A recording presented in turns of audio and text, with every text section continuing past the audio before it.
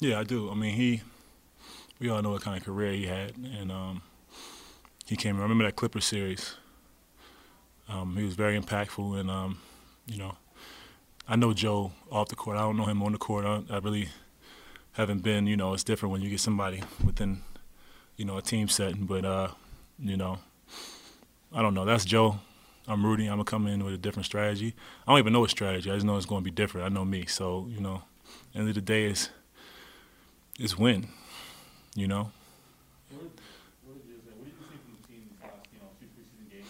I mean, obviously, it's been disrupted. A lot of, the main guys haven't been playing. Yeah. What have you seen, from the rookies? Are you really impressed so far? Yeah. I mean, Jared. He's a talented kid, very talented, and he has a lot of learning to do. But I think just half the battle is the talent part, and he knows how to play basketball. Just being a pro. And I'm not saying anything about off the court because he's a great kid. I'm just saying on the court, being a pro and learn how to, because being a point guard is a tough position in the league, and he has some learning to do, but he's really good. So when we spoke to you in media day, we weren't yet quite aware of the heel surgery that you had. So just wondering if you can kind of take us through the details about when you got hurt, when you had the procedure done. I never got hurt. It was just to alleviate some pain I've been playing with for a little while. I feel like after last season, I was just done with it. I mean, everybody here has something they're dealing with. I see myself as a very tough guy because I played with it for 5 years. But I feel like this is a chance for me to come into this Jazz organization with no setbacks, no pain or anything. Just come in and just be able to contribute right away. What's your timeline for playing with him? I'm not sure.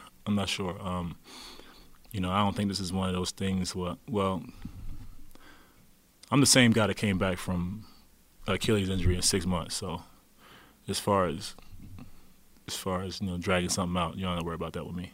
Choosing the Jazz this offseason, did maybe, having to be more of a veteran team after you went through the surgery, knowing that you have to actually be ready by preseason or anything like that you could come in and kind of influence in other ways and slowly get back to where you want to be? Did that influence your decision at all?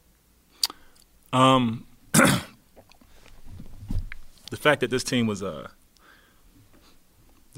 number one team in the league last year without me, so I mean that gives me all the cushion I need. You know what I'm saying? So this is a good team with or without me. I just want to contribute and get them over the hump. And I think with that being said, I have to be 100% healthy to do that. So. I know you said that you don't have a specific strategy that you want to come in with. You just want to come in and basically. When you look at when you're in practice or when you're in a shoot around, you're looking at the skill sets of the guys and everything as a whole. Is there something that stands out to you that says, "Yo, I can help right here," or "This is I can help. I can do this or I can do that," and that can help with the overall very good.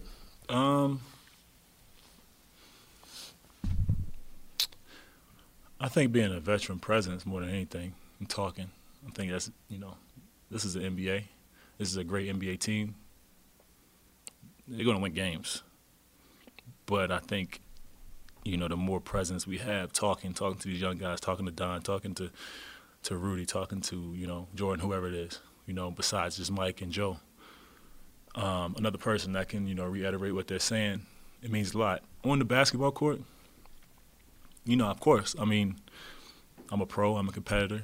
I see places where I can insert myself and places where the team's lacking and where I can be, I can help.